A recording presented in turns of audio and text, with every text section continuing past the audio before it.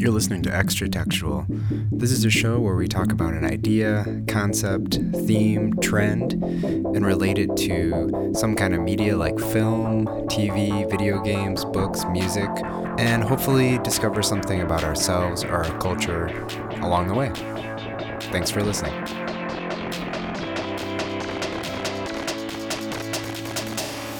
Welcome to the show. I'm Eli Steenledge, and with me is Jeremy Holiday. And on this episode, we are talking about animation in the streaming age. Yeah, animation in the streaming age. So we're talking about how streaming, specifically streaming services, Netflix, Hulu, Amazon Prime have affected the animation industry and what we're sort of getting in the form of animation. Because we're definitely experts about that. Totally experts. Totally. Yeah, we're animators, right? Yeah, yes. And industry experts of all those things. We do watch things, though. We do watch things, yes. We watch animation.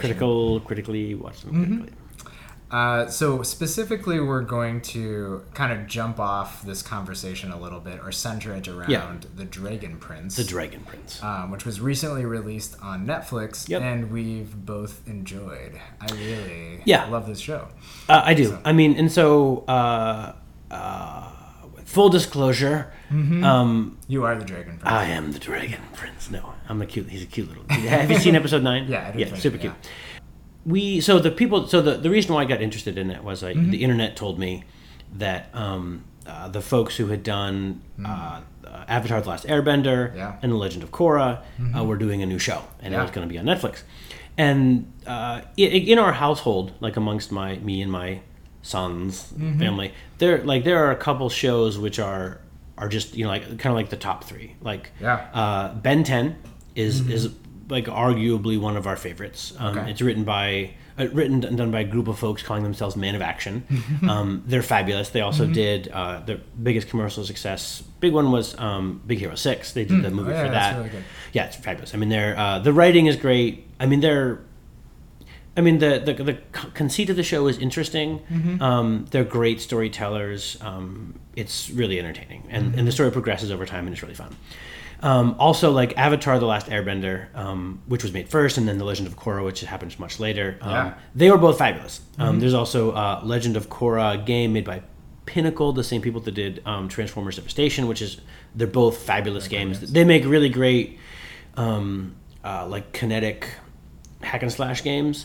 I mean, the closest for those who are old school gamers is Bayonetta, which I don't actually like that game, but the gameplay of it is really interesting, and super entertaining. I mean, you are locked into it, and they all have one of the sort of signatures is that you have some kind of dodge move that sort of slows down time, which is really so if you're hitting those moments, you're sort of going much faster than the bad guys. Anyway, and so we watched all the Avatar stuff when it was available, I think, on Amazon Prime. It's not there anymore. It's not free anymore. So when the second time we watched it, we got it from the library, public library. And those are we don't own them, but there are things that we'll probably buy in the near future, so we have them. And one of the hallmarks I think of this writing sort of creation team is they're after The Last Airbender, I think 3 seasons.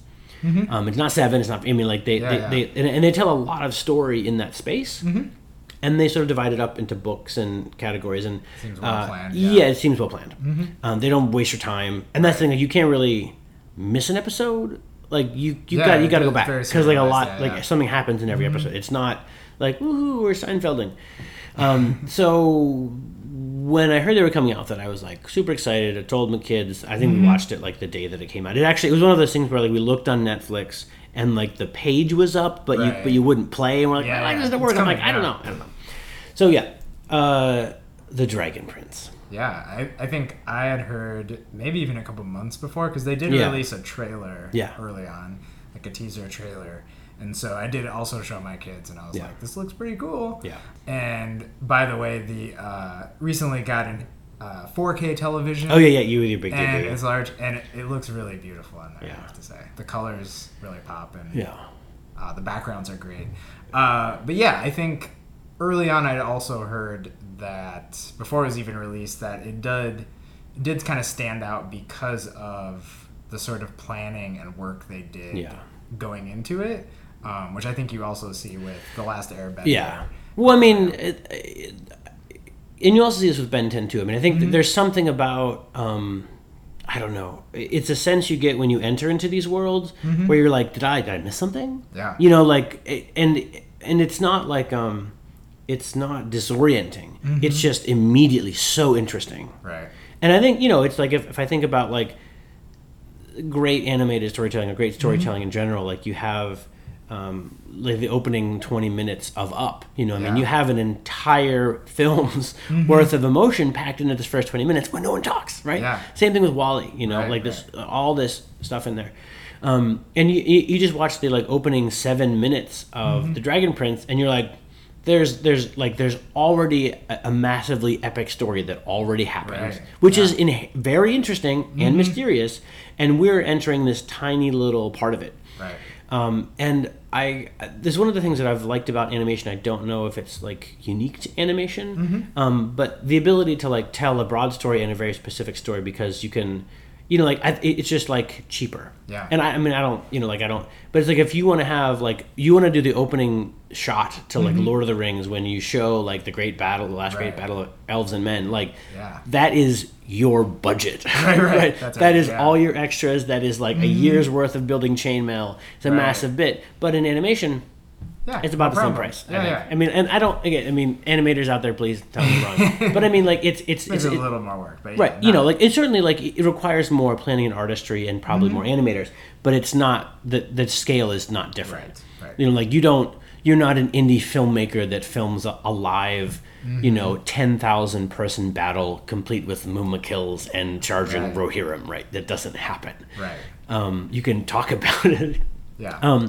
And so from the very beginning, I'm like utterly interested in the story. Yeah. I mean, I was surprised how much character development there was in just those first couple episodes. There's definitely action and like mystery and intrigue and stuff, but they also spend so much time building into even like the king character, who fabulous. Spoiler, dies. He dies. But yeah, like they build like this moral dilemma in him that I think you normally just don't get with like kids shows. Yeah. And I mean all the characters, but even things that I noticed as the show progressed, they would like come back to and say, oh, you know, almost like, hey, remember this thing about this character? What is it, Ezran the Prince? Later, he kind of says like, I'm not a normal kid. Right. I don't never get been along normal with people. Yeah. And then you realize like, oh yeah, he did act funny. Like they established that in the first couple episodes.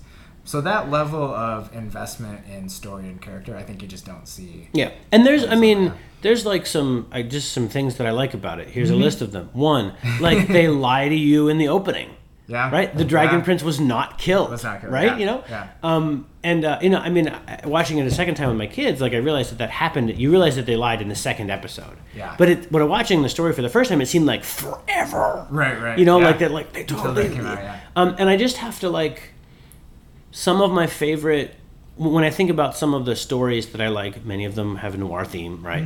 But the beginning of The Wire is when like Jimmy decides to give a shit when it's not his turn. That is the basis of the entire show, right? Like, My So-Called Life starts because Claire Danes' character decides to dye her hair crimson gold. Right. You know, like, and her changing her hair color is the inciting incident into this fantastic world. And so the inciting incident in The Dragon Prince is like this would-be elf assassin who chooses not to kill someone. Right. And it both is really interesting, certainly because she sort of voiced, like, we're not entirely sure why that's a big deal until later. Right. And it's a theme in the show about people trying to, like, prevent this massive killing. Yeah. And Viren's character is a great, complex, practical, bad person.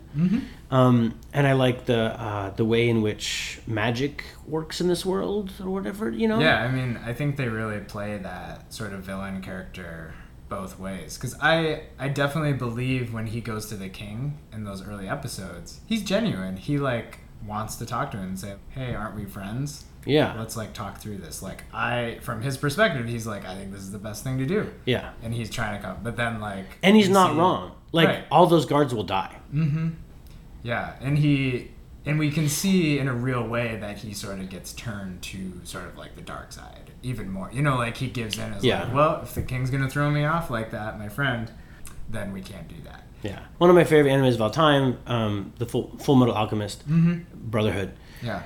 You know, one of the sort of like dark truths that you learn through the story, and this is whether you whether you follow Full Metal Alchemist, the original, or the original TV version, or Full Metal Alchemist Brotherhood, which follows the comic book more, is like ultimately like the power to do fantastical alchemy comes from like taking people and turning people into, or transmuting like human essence into something. You know, and, you know, in some it's the key element in the creation of a philosopher's stone, like a crap ton of people. I'm not going to spoil the whole thing for you, but like, you know, like what you stumble upon is this like multi-generational plan of like turning millions of people into a single ritual for power. And so, you know, and like it's haunting, like, and it's fabulous in it. And the interplay there, like in the Dragon Prince, is some of it's in Claudia, and also in Viren too. He's kind, but he's killing things. Like all of his power, and we know that all of dark magic, and they don't like beat us over the head with that every time. Yeah. But all of dark magic involves taking life from one thing for using it for use for another purpose. Sometimes it's killing things. You know, I mean, like, and you know, what do we make of that weird butterfly thing? You know, like. You know, is Viren the original person who did dark magic? You know, and the king's righteousness about rebelling against the quicker, shorter method. I mean, and these are all like, there's such a like perennial evocative character to the magic, to the dark magic in particular. I mean, it's like, what does, like, you know, when Luke asked Yoda, like, and was it? I think when he asked Yoda, like, is the dark side stronger? And he's like, no, it's like quicker. Yeah. You know, like, in a sense, like, that's what, you know, like, that's what the dark magic of Viren is. It's practical. Right. And I think, I mean, that's pretty heavy stuff for, like, a kid's show. Because, again, when we get those sort of debates with the king, the king is kind of saying, like, it kind of got us a lot of things on the human side of stuff. But he has that kind of dilemma inside of him and saying, well, maybe we need to think about how we did this, and we can still change. Like, there's a chance. And I think that's a really, like, political idea. Yeah, I mean... These days that, you know, like what we're dealing with in America, just, like, through history, that people could have changed course when they were using things in the wrong way. Yeah. But do they choose to do that? Sometimes they do, sometimes they don't. And that's really fascinating, I think. Yeah. I mean, and I think, like, I mean, the issues dealt with in Avatar: The Last Airbender, and Korra, which is for a slightly older audience, essentially, I think the people that watched Avatar and then sort of grew up a little bit. Yeah. I mean, they don't shy away from morally challenging arguments, and they're not simplistic. Like, Viren isn't evil, right? You know what I mean? Like that. Like that's a he's going that direction. Well, but I mean, true. Like he probably, but so he probably is. But also, like, I mean, he's not a. This is funny. I'm going to say this out loud. He's not a cartoon bad guy. No. Right? I mean, I see. Yeah, he in even his, like, it's also not super clear, like, what does he want? Right? What does he want with that egg? Right. Like, I mean, we get the sense he's going to use it to do dark magic, but the things he probably says are true. Like, it probably is going to be the strongest being in the entire world. Yeah. Right? And he's not wrong about that. The only problem is that, like, there are enemies with it. Like, they don't have to be that way. Yeah. I mean, I think Claudia is a really fascinating and, like, becoming one of my favorite characters. Yeah. Because I think it also shows this, like, heavier thing that she's caught in that worldview. Yeah. Like, I don't think she's particularly bad or evil or trying to do bad things by any means, but, like, that's what she knows because of her family, her father. I mean, that's what she's raised to do, this magic, and that's the perspective she has. But she's also, like, really witty and nerdy and fun. Yeah. I think also what's appealing about her too, and I think this is like the show, the craft of the show, is that like she doesn't like her evil is seen in like visually the way she does magic. Her eyes turn black. Yeah. She kills things. Yeah. She doesn't talk about that. Her father doesn't talk about it. They don't conceive of their magic in that way. Right. But we as the viewer do. Yeah. I also like what they do with Soren. I mean, he's kind of like a jackass. Yeah. But like he seemed like in his simplicity, he's sort of wrestling with this task. A spoiler, like his dad says he has to go kill the princess. Right. Watch the show. But you know, like he wrestles with that in a way that his sister doesn't, and she wasn't given the same task. Right. She was like, you know, you may have to lose your brother. Yeah. You know, and maybe there's some sort of logic behind it. So, but here's the thing. So, like, here's the thing we always say, like, wow, streaming has allowed the possibility of like kinds of animation that we've never seen before, and all that stuff is true. And I think what I would, and I don't want to say the same thing we always say. Yeah. I have two points. Okay. One is, I think. How about this? Check this out. I mean that's very presumptuous. I have a view on this too. Yeah. I think like in the old model, networks, bundled cable TV, satellite, shows would compete to get in that space. Yeah. And I think it's very different in now like channels, or I mean, I don't even know what you want to call them. Yeah. Yeah, like these media outlets are now competing for viewership in my life. Yeah. You know, and it's like and the shows, because I mean, and for, the model is I think changing some, but for a long time, I mean, no one would. I mean, this is like common knowledge, right?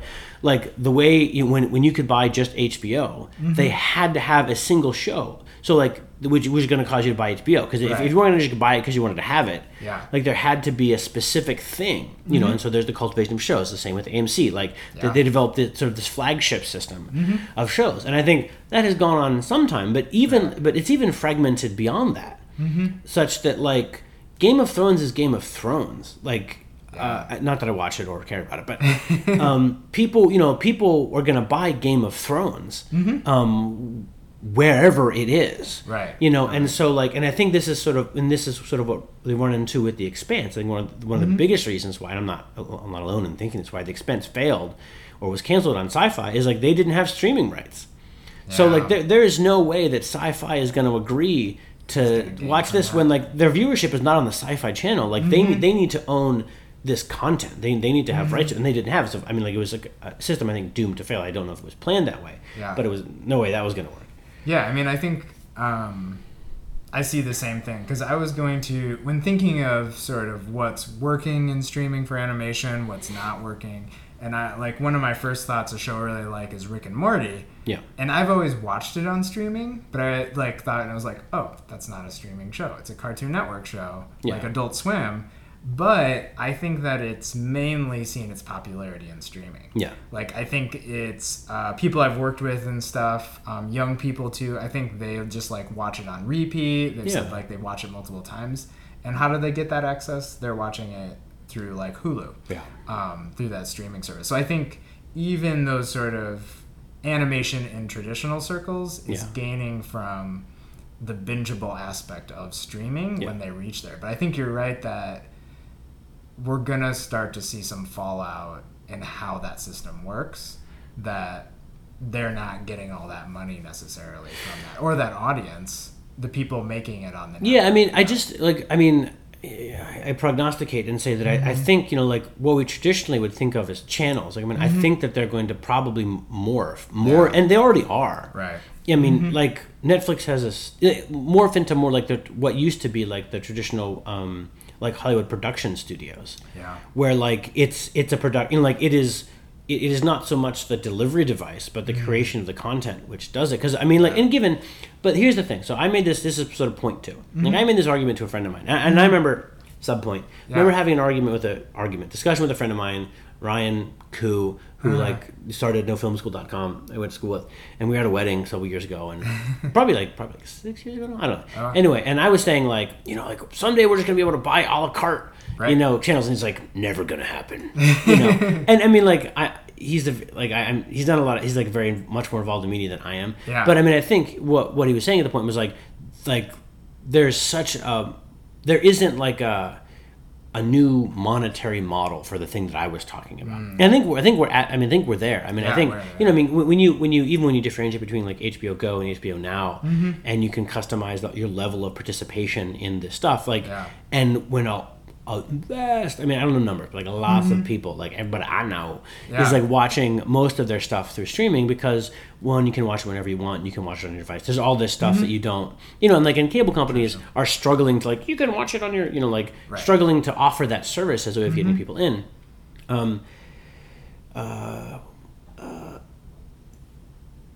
I think though, so this is the thing. So I was like, inside of that context, there's always this. I had an argument or discussion with a friend of mine last weekend about the Spider-Man. This new Spider-Man video game. Yeah, exclusive for PS4. Everyone, it's like top notch, amazing. I haven't played it, but I was like, yeah, you know, I'll just play it when like, you know, we get like the console independent version. And he was like, never gonna happen. And so his point is like, in some sense. And what happened to me immediately when he said that was like, oh, like if we isolate like the economic choice of when money leaves my hand to go to someone else, or you know, and like there are plenty of people who bought the Nintendo Switch just to play Breath of the Wild because it's worth it. I bought a 3DS just to play Fire Emblem Awakening because it's worth it. It's literally worth having a $200 machine to run this $50 game because it is that good. Right. And I would suspect actually that like that is essential. Like that exclusivity is probably going to remain over time. And like and as much, well, I mean, I don't know. You grumble at it, but I mean, I think that like as long as there is like, how about this? I'll formulate it this way. Like, in order for like a PS4 to be viable, it has to have exclusive content. Yeah. One of the reasons I say this is I'm an avid user of Steam. I'm like, you know, in the minority in loving and using and loving the Steam controller. I also read the various news that Steam puts out, and they talk often. They release numbers about stuff. And I don't know if anyone, this is a super boring article, but an article about like what controllers people were using for their games, this data they track. And it was like, number one was Xbox 360. Below that was the Xbox One. And there was a couple others in there, but I think number 4 was like the new Nintendo Switch Pro controller, which, you know, like they added in, you know, interface so it can work with it, you know, Steam is down there like in the other categories. It's a fantastic controller. It utterly changes how you play games, but not everyone is a lover as much as I am.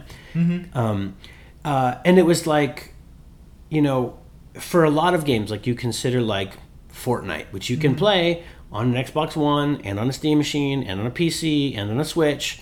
Like what actually differentiates it? I mean, it is, and Fortnite is a pioneer in sort of cross-platform stuff, but like the thing that differentiates it is primarily the physical controller. You know, like the thing that it, like the one difference. If I took a picture of my son and other kids playing, it's like actually physically the hardware which differentiates it. And I know that, I mean, Microsoft has like, I mean, the new Xbox One S controller, like the second edition one, is like probably the finest interface device ever made. For that kind of stuff. I mean, it's fantastic. And perfected. And they set out to do that, right? And they were already the standard. They set out to make it better. But I think that there are these sort of tangibles that are part of these companies that like that'll probably be the thing. You know, I mean, or what I mean is like.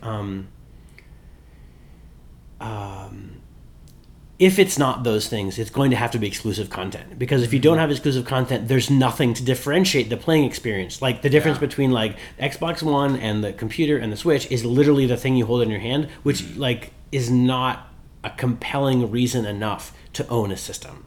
And I think the same is true with streaming. With like streaming and content. I mean, I think I've been saying for a while, when we started to see, like, say, Netflix putting so much money into original content. And originally, you know, they just bought contracts with already existing companies for their content. But they did see that shift of both, I think, the industry seeing the value in Netflix, what they were doing. Because before they were like, whatever, you can use this for the service. We'll get extra money. Whoa, wait a minute. How much you making on that? So, and I think they are sort of front-loading their system by spending all this money so that when that sort of like bottom falls out of licensing that content, that now they have this full library of things that hopefully people want. And I think some of the balance for them, like you said, is they have to have that thing like HBO that draws people in. They have to have the Game of Thrones. And somewhat, I think now it feels a little bit like Netflix is throwing things against the wall and see what sticks. In some ways, and they've tried to have bigger deals and stuff like that. So, I don't know what's all behind that, but I think, obviously things like Stranger Things have connected with people. But I think something like The Dragon Prince hits that sweet spot of like quality and entertaining and appeals to different audiences. But I think there is also something in there about the shift from traditional networks have to have something with broad appeal.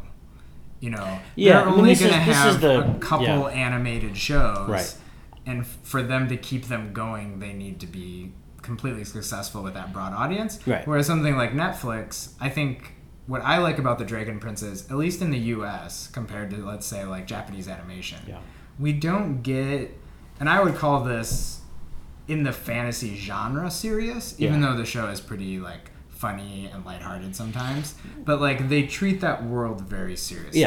And I don't think we really get that in the US, hardly ever. Like there's a few points in time that we latch onto, whether it's like, the Dark Crystal, or you talk about something like Krull or something like that. Like these small things that were like, oh, that was like they were going for straight fantasy.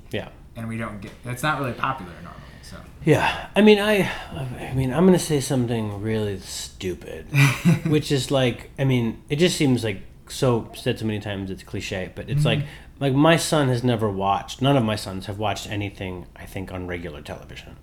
My kids. And so like the idea, like I would deem it impossible to create a television show that they would watch on television. One, I don't have cable or whatever. That would, like, a network would pick up. Like they would want to watch. Like they could not reach them as a demographic for either delivery or advertising if they did it on a regular network. For the fact that we don't watch television.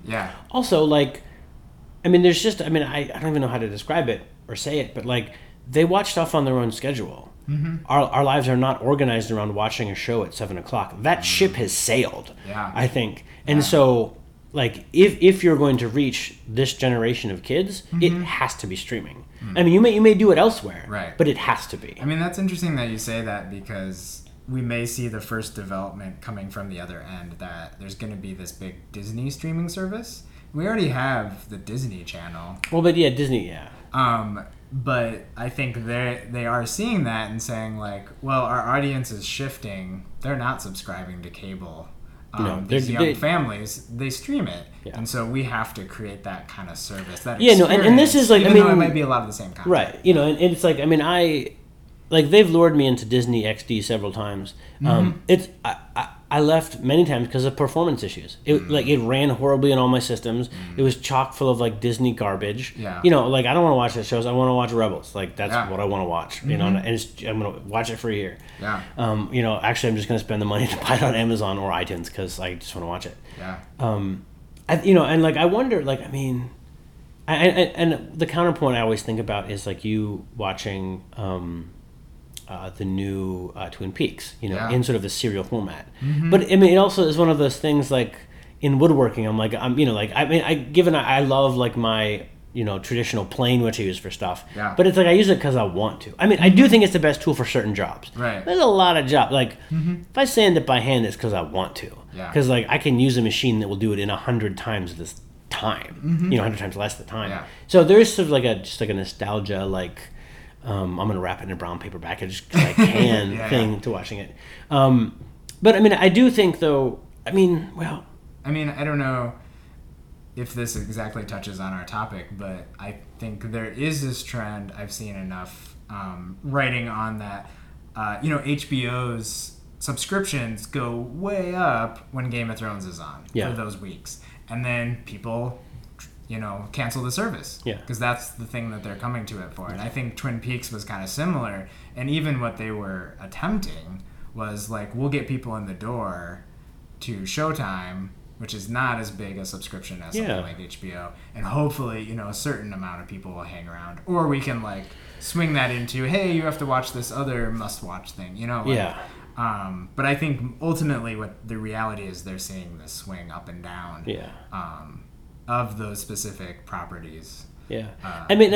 For me, like what I think about when you say that is like, it's just like tuning in, except you have to pay for it. You know, in some sense, it's like, it's the kind of thing that like ABC would have loved to have, you know, the ability, because you can track the data, right? Because you can like if people pay for watching, but it also means that like you, and again, like coming back to this, like the point of where money is sold, like the thing that like my son talks to me all the time about, like, how does Netflix make money? And I'm like because they have so many things, you know, like how can you know.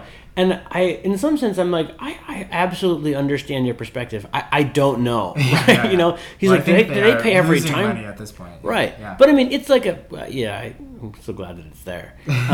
Right. But I think part of the thing is that, like, you know, I just think back to because it's like the subscription. Like, I think back to the moment I subscribed to Netflix. Like, when was that? And like, I mean, I'm not super old, but like, I subscribed in the pre-streaming days. Right. You know, and I remember going from 1 disc to 2 discs, you know, and then I have a friend who like would do 4, and I was like, you're crazy, like $14, you know? And originally they threw it in with the mailing. Yeah. It was like a bonus thing, like, oh, by the way, you can stream stuff, and I was like, oh yeah. What? And do you remember when they tried to launch Flickster? That failed. Yeah, that's like the Cube iMac. Right, you know? It overheats and doesn't accept disc. Yeah. Horrible. Yeah. It was out for, I don't know, out for 1 day. Right. Before he's like, really my bad, sorry. Our bad. Well, I'm sorry. Never mind. Never mind. But you know, like it's like, I bet there are people that study it and know, you know, like that whether it's like this flagship model or something, like you choose to do it for one thing, right? You know, like you choose to buy the Nintendo Switch to play Breath of the Wild. I mean, like, I know people that go out and buy the PS4 just, you know, to play Spider-Man. You know, and it's like, in some sense it seems wasteful or silly, but I think that's just my inaccurate perspective about it. It's like I conceive of Netflix as like entry into this world of things, but it's just paying $10 a month, or paying $10 to have the possibility of doing something. Right. And if that thing is a single thing, you know, it's just like it's actually, you know, like I conceive of it as like a single monthly membership. It actually represents, I think, economically a choice for thousands of different things. Right. You know, and like that. You know, for HBO, I think it's much narrower because I think they've really focused on how are we going to get people to pay money for this thing, for our content. I mean, this is maybe a slightly different view of things, but I wonder, like, a question for us might be, I think there is a unique link between The Last Airbender, Korra, kind of similar team. Yeah. I mean, like you said, things like are structured in books, just like the Dragon Prince is. A lot of humor thrown in there, things like that. A mix of emotions. Heavy and light. Yeah. Which also I think The Last Airbender had and stuff. So they're not really trying anything too new there. They're just bringing it to Netflix. But is there anything that sort of separates what the Dragon Prince is doing? Let me tell you this. Yeah. Right. So, I mean, I don't know. I see you smile there. Like, this is what I thought I would say to you when you said this. Like, my opinion about the Dragon Prince when I watched it was like, and it was the same when I watched The Expanse. Yeah. I was like, this is so good, it would never be on television. Like, you know, because I think about like the shows that I love most, My So-Called Life, Firefly. Like, Firefly is famously like, it's so good it couldn't succeed on television. Yeah. And I think that, you know, like the answer is like it doesn't have broad appeal. It's some of the best television ever made. Well, I mean it also like it never succeeded on television, but it succeeded in the binge world in that time of DVDs when like you could, you know, again, watch them in the order they were intended, but also like you could get sucked into that world and continue watching it. And like and if you, I mean, like its success and popularity is almost exclusively due to its availability easily or quickly after its television run on DVD. Yeah, I can definitely see that. I think it was popular in any sense to some degree, but I think that increased it for sure. It kind of hit at that time that people were doing that a lot more. And I'm just gonna anecdotally, I'm gonna make the claim that like most people who came to love it, at best, had an enigmatic experience of it on Fox, and then fell in love with it on the DVD, and then they gave it to their friend, and then their friend fell in love with it from the DVD. But they're like, I think I saw like the Terrain Job something on Fox. Like that, yeah. I do want to say that like so, and I don't know how to say this, and I don't even know like what like is the heart of what I'm saying, but what I'm trying to say is there's like, I don't have a non-rude way of saying it. There's like an intelligence to The Last Airbender, to Korra, and certainly like an intelligence and seriousness to the Dragon Prince that in my mind puts it like a lot of the questions are, like perennial. Yeah. Like what is like, how do you create peace in a world of conflict? How do you deal with people lying?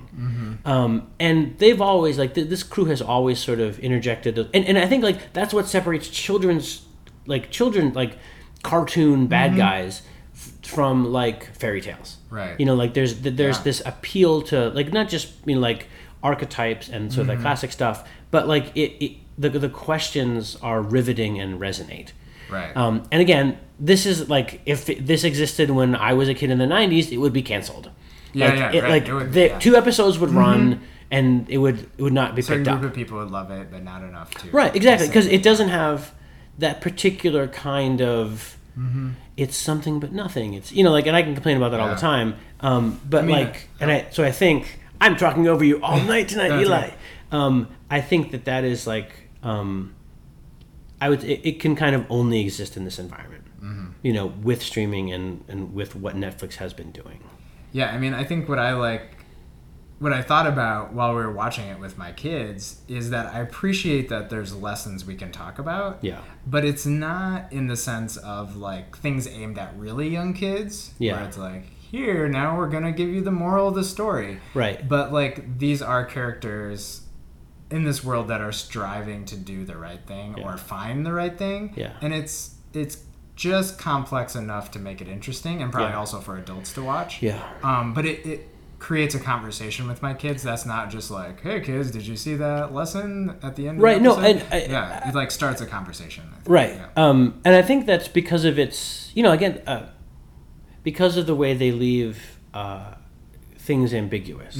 And that's something that I think is good in any kind of storytelling. Like, sure, Viren's evil, but is there some stuff that we don't know about him? Like ultimately, why is he striving for this kind of power? And the king, is he good? Right. Is he bad? Yeah. What exactly is that? And you have and you set up these really portentous choices. Like Callum runs away from the fight, and that's something he's going to have to deal with. Right. Forever. Yeah. Like Rayla chooses not to kill Ezrin. It wasn't gonna, right? Right. But there also, and there's ways in which I think they present the problem very clearly. And they allow you to think about it. Yeah. Like when the egg falls in the water because like Callum doesn't trust Rayla.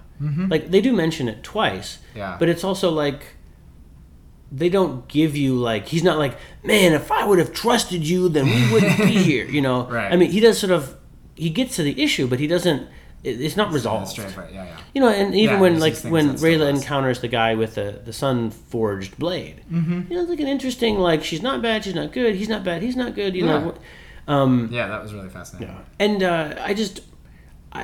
and maybe the world is changing, Eli, I don't know. But like my experience of like good television or even good movies when I was growing up in the 90s was that they were these precious morsels.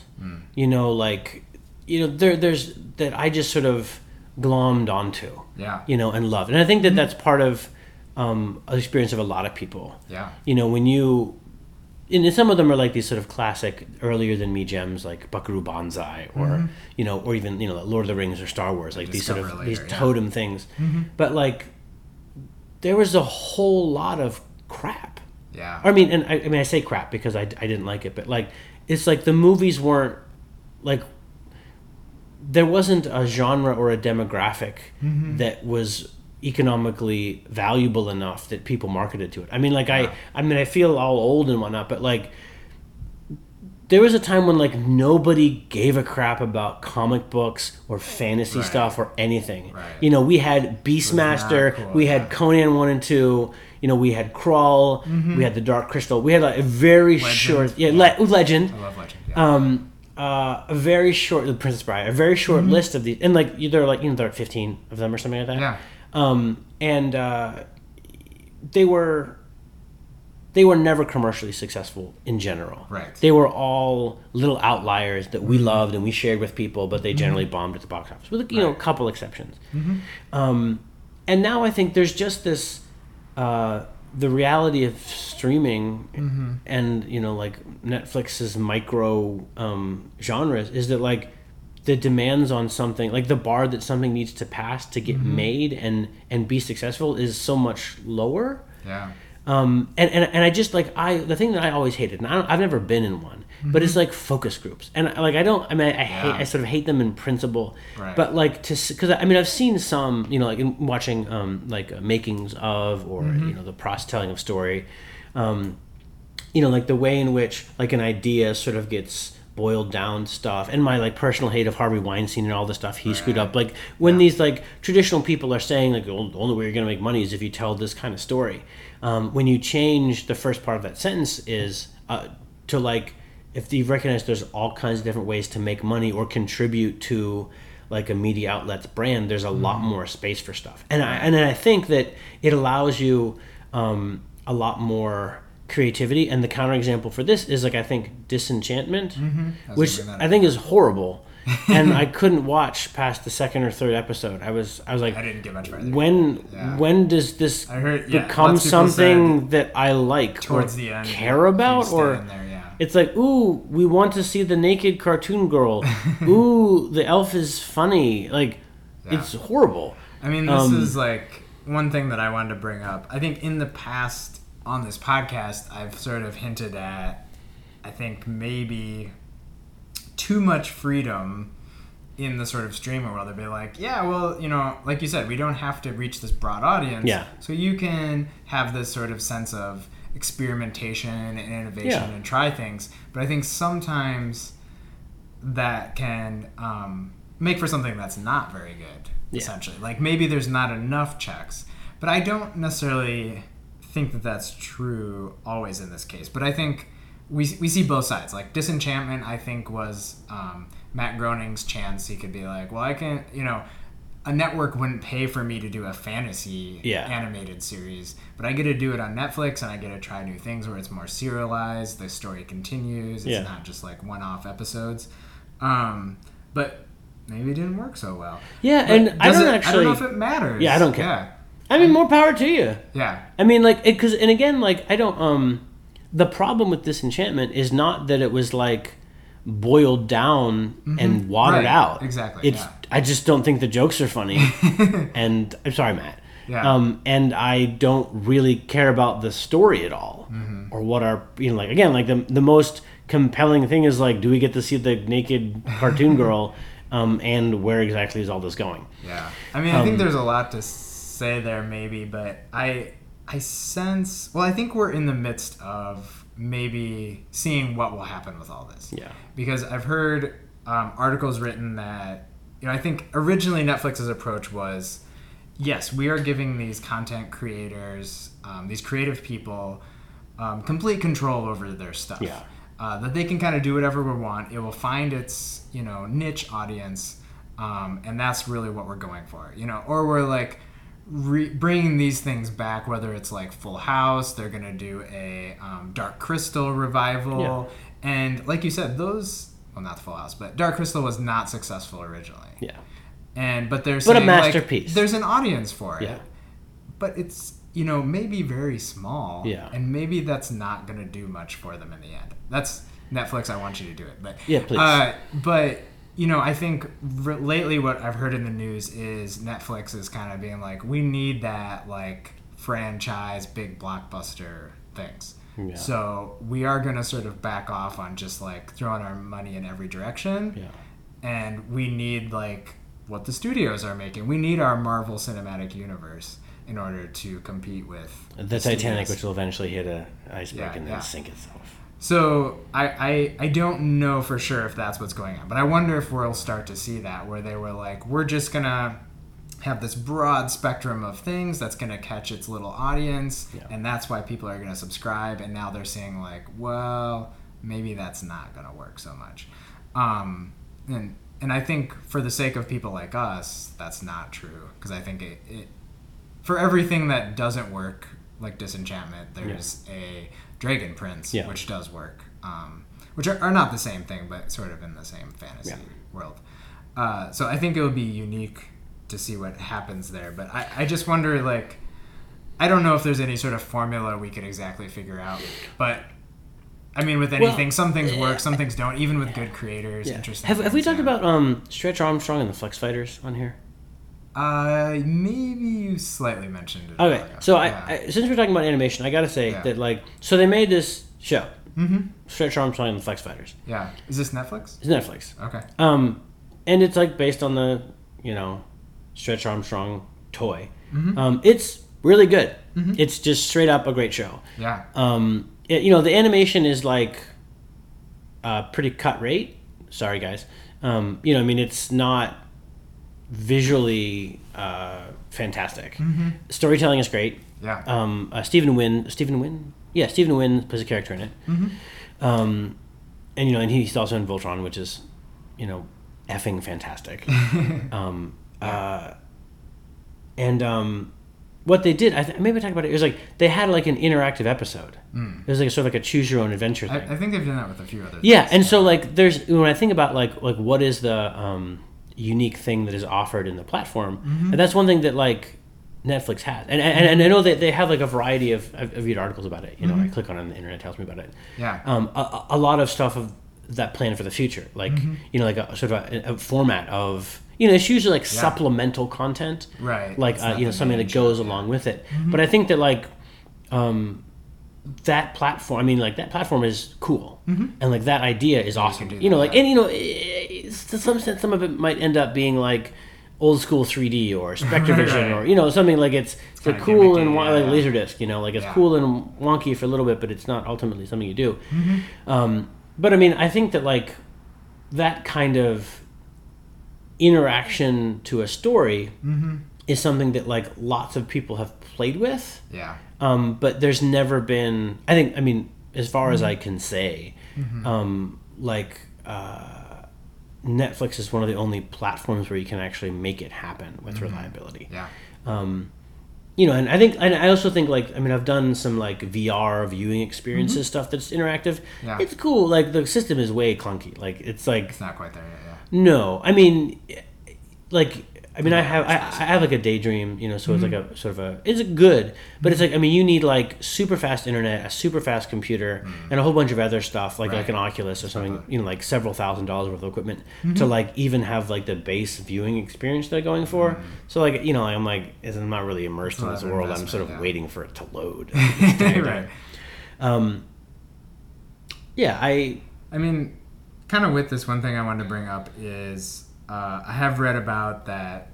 So there's been this boom in animation jobs. Yeah. Because something like Netflix, early on they got this deal with DreamWorks where they kind of translated a lot of like the 3D animation movies into like 2D animation on Netflix, like some of the less popular ones. Yeah. And so they needed people to make those though. And so they would hire all these smaller animation houses, or they would get a lot more jobs, some of these smaller animation places, and so they were hiring people like crazy, and that's still happening. So I think that's great on the one hand, in many ways, because they can have more work, and I always love animation in that way. Yeah. But I wonder, talking about video games too, if you followed like what happened with Telltale Games recently. What a shame. Yeah. That they dropped off all these people. And so... Well, they're shutting down. They're going under. Yeah. But they didn't get any sort of, compensation when they left for that time or anything. Just like dropped off. You're done. And I've heard that that's a common thing in the video game world for programmers, that there's no like security crunch and dump, right? You're either like working a billion hours to finish something on time, or you're unemployed. You don't have anything. Yeah. So I just hope that that's not what's going to happen with animators too, that they really kind of build up this industry, and then when things sort of drop out, and if Netflix suddenly says this is not productive for us to keep doing this, they're just going to drop out. But I did, like you wanted to talk about Stretch Armstrong, a few other ones. We've talked about Voltron a ton on here, which is great. Castlevania is coming back for a second season this month. So charming. I mean, and bloody, but charming. And charming, yeah. I think there's more episodes in this season. I haven't heard if it's getting renewed, but I've talked about Neo Yokio on here, which I don't really know what demographic they were going for with that show, but apparently I fit into it. Yeah. I couldn't describe it. And then I also wanted to mention they're really diving into anime in the U.S. market, which I think is pretty cool. Like, I don't know that we've also seen a lot of sort of like U.S. companies buying directly into anime movies or TV shows and distributing them directly to the U.S. audience that way. I mean, there's been like smaller services or distribution companies, but not widely known like that. I'm pretty sure they picked up Mary and the Witch's Flower. Yeah, that's true. Yeah, which happened really fast. Yeah, and it was at festivals. It was out, and then it was there. Yeah, and one of the there's a couple things we lament in our household is like you can't stream any of the Studio Ghibli films anywhere. Yeah, you have to buy them, which is fine. It's totally fine. I mean, but it's like, man, if like. Yeah, I mean, I would buy the Studio Ghibli channel. I don't mean like Ghibli, right? I would buy that channel. Yeah, like to have access to like all of the films all the time. So like the fact that, and I don't know if Netflix has an exclusive for Mary and the Witch's Flower, but like that's Miyazaki's sort of predecessor, proteges. Proteges, yeah. And so I'm like, if they, I mean, it's an okay movie. Get all their stuff. Yeah, I mean, it's not. Fabu, but it's good. Yeah. It would be like nabbing that run if they're going to do a run of stuff. I think was like really good for Netflix. Right, and I think they got the follow-up, which is not nearly as successful. But I think one of the biggest Japanese animated movies was Your Name last year, and they picked up the film from the same filmmaker following that, which I don't think was as successful. But they're definitely thinking in that direction and jumping in. Not quite in the animation world, but we've talked briefly about some of the live action anime versions, but made, and they just released Bleach recently, which I think was a little more successful for them. Which I actually watched was fun. I wouldn't say it's great. It's fun. So I think we're seeing new avenues, at least for some of us that don't kind of want that broadly spectrum stuff featured, that we kind of find unique things along the way. Even if, again, some of it's not totally successful, but there's enough there that can be really great. Yeah. Or that we I mean, I just want to say that, I don't know, here's what I want to say. It's like Battlestar Galactica, right? I mean, Battlestar Galactica, the remake, in some sense is like, I don't know if it's like emblematic of a transitional time, but it is for me emblematic of like everything that's wrong with everything. Because in some sense, like the first two episodes, the pilot in which Edward James Olmos gives that phenomenal speech which frames the show, and the first one, which I think is called 33. Which is like when the Cylons follow them every 33 minutes, are two of some of the, like, that is like class A television, and like to go into that and watch it and be like, this is effing amazing, and have my mind blown. And there's a lot of stalling, and like, and it's never that good. Like, that is the best that show gets, and it goes horribly off the rails. It's atrocious for a very long time before it's like mercifully over. Right. And I think that one of the things that like is different between that time and now is that like, even though Netflix might not like Netflix, that would never happen again, right? Like I think it's, it was on Sci-Fi. It was like this sort of like come from behind unknown hit. I mean, they had Zoic Productions doing the space animation, which the guys that did Firefly. There's a lot of pieces that went into it, but like no one effectively captained that show ship all the way through. Right. And I think it's because they just couldn't handle it. I mean, it was like they were absolutely unprepared for something small to go big, and I think that's something that like Netflix is ready for. Yeah. And I think, I mean, for me, like the best example is primarily in their like animation content, because like Voltron is fantastic. I mean, Voltron is literally legendary, perennial for all time great television. Like my kids will watch that show in 10 years and in 20 years, and they will show their kids that show, and we will like there are several scenes in the show that we like continually talk about that will be touchstones in our family forever. I think it's that good. The other one is Troll Hunters. I mean, like I go on and on about how I effing love Troll Hunters.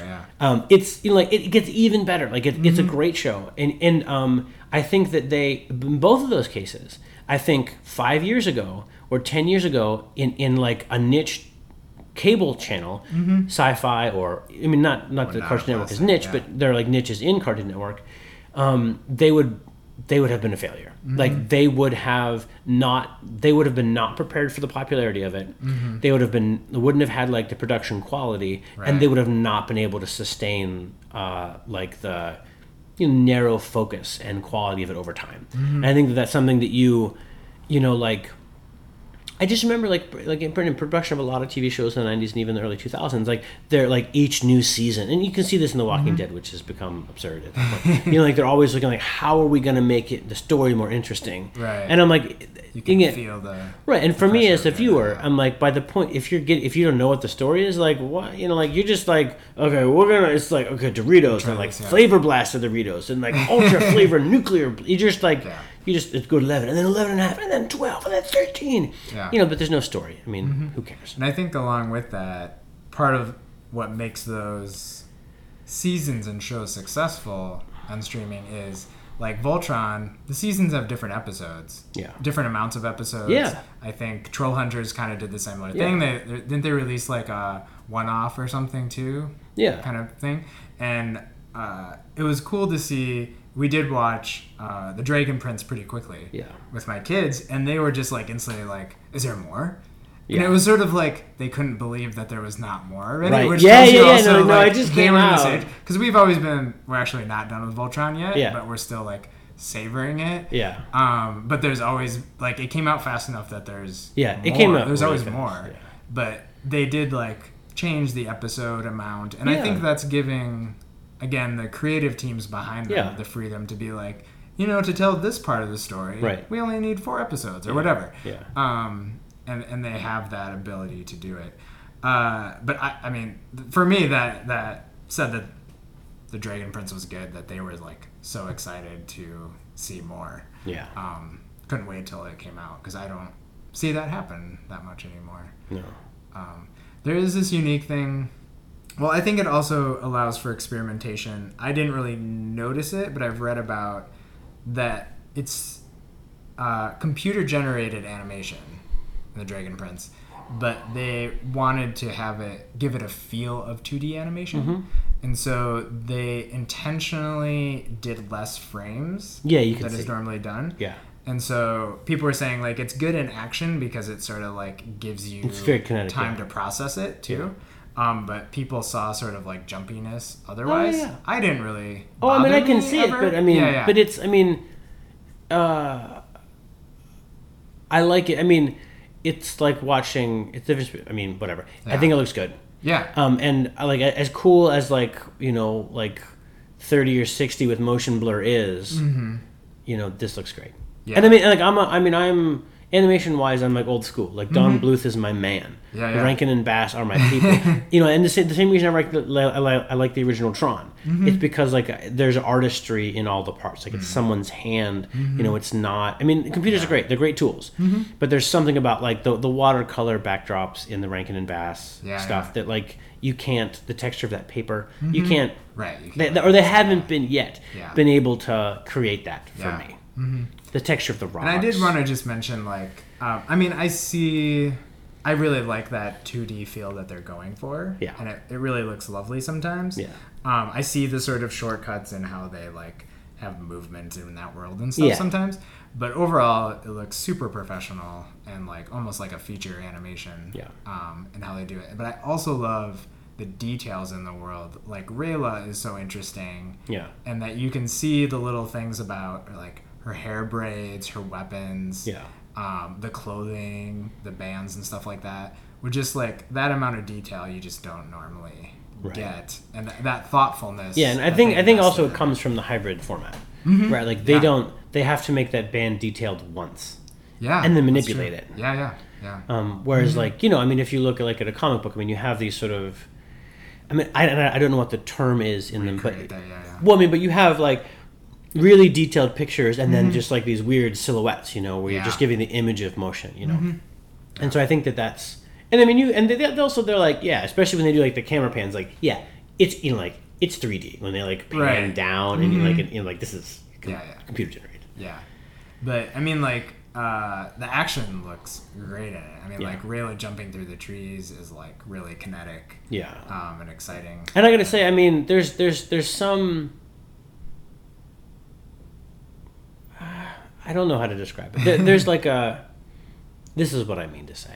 Yeah. Like, there's a point where, like, when Rayla is facing off with Runan on the parapets, and I was like, all right, like, two elves are about to be at the height of their power and nearly invisible and have a battle. Like, this is, I revel in the pure joy of this moment. Yeah. Like, I don't need a deadline. I don't need someone who really wants something. Right. I am fully set up to enjoy the awesomeness that I am about to partake in. And that was a really cool effect too. Yeah. Invisible. Yeah. And I was like, this is, I mean, there's also like a, I don't know, like a casualness and a nonchalance about the way the Dragon Prince presents its really cool stuff. That it's nice. Like, it's like, well, that was awesome. Like, it's a giant fish, it's not framed in the structure of the story like the big thing is about to happen. Right. The big thing is about to happen. Yeah. This is the big thing. The big thing just happened. Right. And I think we should probably wrap up here. Indeed. But I think what Voltron and the Dragon Prince benefit from is, like, it never drags. Like, no. I think they ingest that humor to kind of, like, fill in things, but it just, like, accomplishes something with tone that's so good. Yeah.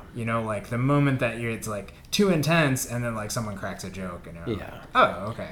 Like, we're still having fun here. And just, they both shows just balance that sort of perfectly. And just keep things, like, zipping along. And invested in the story, Yeah, I mean, I think too. I mean, I can't. I would like to look at the actual running length of all of the shows.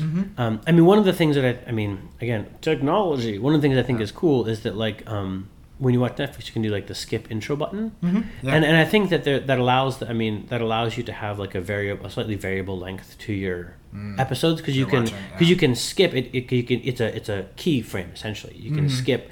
We have short or longer intros. You can have a shorter or longer show. Yeah. And I, in traditional television, like there's half full and 1.5 or 2. Like there's only a few options. There's 22.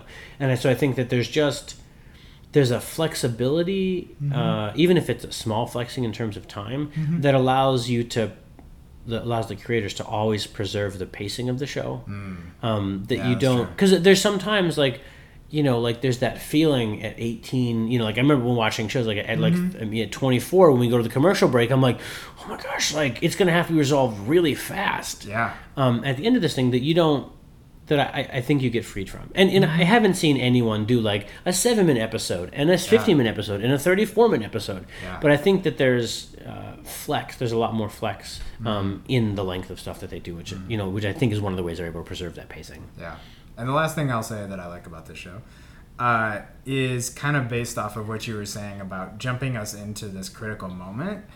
But what I enjoyed and like talking with my kids about is like we haven't even seen like the elf world or the dragon world. Oh, yeah. And so there's so much like built into this world that we like gets to unfold over time. Yeah. Like they just didn't kind of throw it out there all at once. And one thing I don't like about some modern trends is that like they'll have the pilot episode and it will try to like introduce everything about the story in that first episode, and I'm just like, not like it was like a movie, and now I'm like, now it feels like slow after this, or like just like let that go over time, because we lose character development, we lose everything. I think I don't know if I'm right about this, but this is what I think. I think actually like the way in which like, so I think there's a really relevant Netflix part to that, because I'm pretty sure what I'm about to say is correct. Not that I have direct experience with it, but this is the following. Like, and this we know. Like, if you wanted to have a television show picked up by a network, you know, and because there's limited slots, you can't just run your show, right? It's not, and limit is not often money, but actually physical, like time space, right? You made a pilot. Yeah. And you had a sketch, a pilot, 1 or 2 episodes, and a sketch for an arc, right? And so that was the portfolio you put forward in order to get it. And the pilot had to like have, you know, because like, and again, it's like you have it on the show, as on public television, or things people can watch. You then get like feedback from the Nielsen ratings, which gets coordinated by several small companies, a few handful of companies. You get that data back through your advertisers, and like that's how you determine whether or not you're going to go with the show. So and that was also true. I think like one of the best examples of this I think is like Hunger Games, right? So like the best parts of that book and series are the first part of the first book and the arc in general, which is essentially like the calling card. Like that is how she got approved to write those books and essentially make that film. And it shows in the structure of the quality of it, and because the first like 70% of the Hunger Games is as good as any writing anywhere, I would say. I mean, it's fabulous. Ending is horrible, the other 2 are bad, but beginning is good. And so I think when you have a situation where you can get the okay and funding to make a show with different standards, you don't have to prove the worth of the show by the pilot. It's already been you like, because in a sense those old pilots are like screen tests. You know, like they're like encapsulating everything we're ever going to touch on in one episode, and you necessarily have to dispel so much wonder when you do that. Because you have like, well, show me a Cylon, show me what the evil Cylons are like, show me, you know, like show me all show me all this stuff, you know, and that's why like the Dragon Prince feels totally different. I mean, the first episode, like you have like the background of how we got here, but like we don't know where we're going. Like some elves are probably going to kill the king. And 2 sons are weird, and there's jelly tarts, but like you don't know. I mean, that's really true, because I think mostly I've seen that trend on network. And I think they also like they don't know where they're going from there. You know, like they have this big arc just in the first episode, and then they're like, oh, now we have to figure out the whole show. But we like already gave you all of this. I gotta say, I mean, I just thought of this the other day when I was talking to a good friend of mine, and it has to do with like writing, and I know I like go on and gush about The Expanse, but one of the things that I think is important for like writers and creative people about the story of The Expanse is they proposed it primarily or initially as a television show, which nobody went for. And then they took that and wrote it, turned it, and they novelized it. People liked that, and then they like repitched the TV show again. And I think one of the reasons why that story is so well structured is they had to write it 3 times, right? You know, they wrote it in one format, took it to another, then brought it again to that format. And I think, you know, and when I look at like, I mean, Joss Whedon is, you know, I'm a big fan, but like there's. He has been an author of like, you know, he's done television, movie, and comic books of, you know, like, and Buffy exists in television and in comic book, and Firefly exists in television and movie and comic book. And I think there's a way in which the more you have to shift an idea from format to format, or rewrite your idea or revise your idea, the better it gets. And because then you're able to, and this is just classic any kind of art. Like, and that's one of the reasons why I think like your great jazz musicians like Miles Davis and all those folks, like, you know, once they played a standard for so long, they were able to like suss out the best parts of it, you know, and so that, you know, like the 50th time he plays this particular song, he's just giving you the absolute best parts of it, as we did all the rest. And I think one of the things I often complain about, which we complain about too, is like the lack of quality in story writing. Mm-hmm. But like if you have to tell your story 3 times or rewrite your story 3 times, it like guaranteed it's going to be better than the first time around. Yeah. So I mean, yeah, if those people on Netflix can say like, well, here's my first season structure, or even 2 seasons. Yeah. Like, it's probably going to be better because they could have that big picture instead of just being like, we got to sell this one episode, you know? Yeah. This pilot episode. And I also think, too, I mean, I don't know what the people are like at Netflix, never worked with them. Mm-hmm. Probably cool folk. I mean, I think that the venue for, like, a lot of films in the 90s, you know, or 2000s is like a video store, you know. I mean, like, you know, I guess I'm not super dated, but like the idea, I mean, again, like in Netflix, like the micro genres, like I think that there's got to be like those traditional gatekeepers that, you know, like red light or green light projects. I have a much different view and say like, you know, here's this other thing, this is really similar to this, I think there's a lot of quality there, let's make that thing. You know, it doesn't have to like always be proven by the same metric, you know, how many people watch it, right? Because those, in some sense, like when you know, like Netflix knows who I am, they really know who I am, because like when there was that time when you could like click the movies that you like, I did that for hours. So they could I'm like, and they're always like, we think you'd like this, and I'm like, absolutely, I do, thank you. You know, the thing that they're going for, like because of the data they collect from their own service, is much different. Like they can target demographics, groups of people, frequency of watchers, all this kind of stuff in a way that you never could before. It's just bodies. It's like how many eyes do the Nielsen ratings are on this thing, you know, like, and how does that like influence how we can sell advertisement in the space, or even you know, for cable channels, like how many people are watching us as opposed to the other thing over there, you know. Great. I think we it was a pleasure. Talked enough about The Dragon Prince. If you haven't seen it, go watch it. It's great. We obviously enjoyed it. And if you haven't, like, you know, take a look at the Avatar, The Last Airbender, and The Legend of Korra, two, you know, sort of fabulous, some of their earlier work. Give you an intro into it. Yeah. Well, thanks for listening. This has been Extra Textual.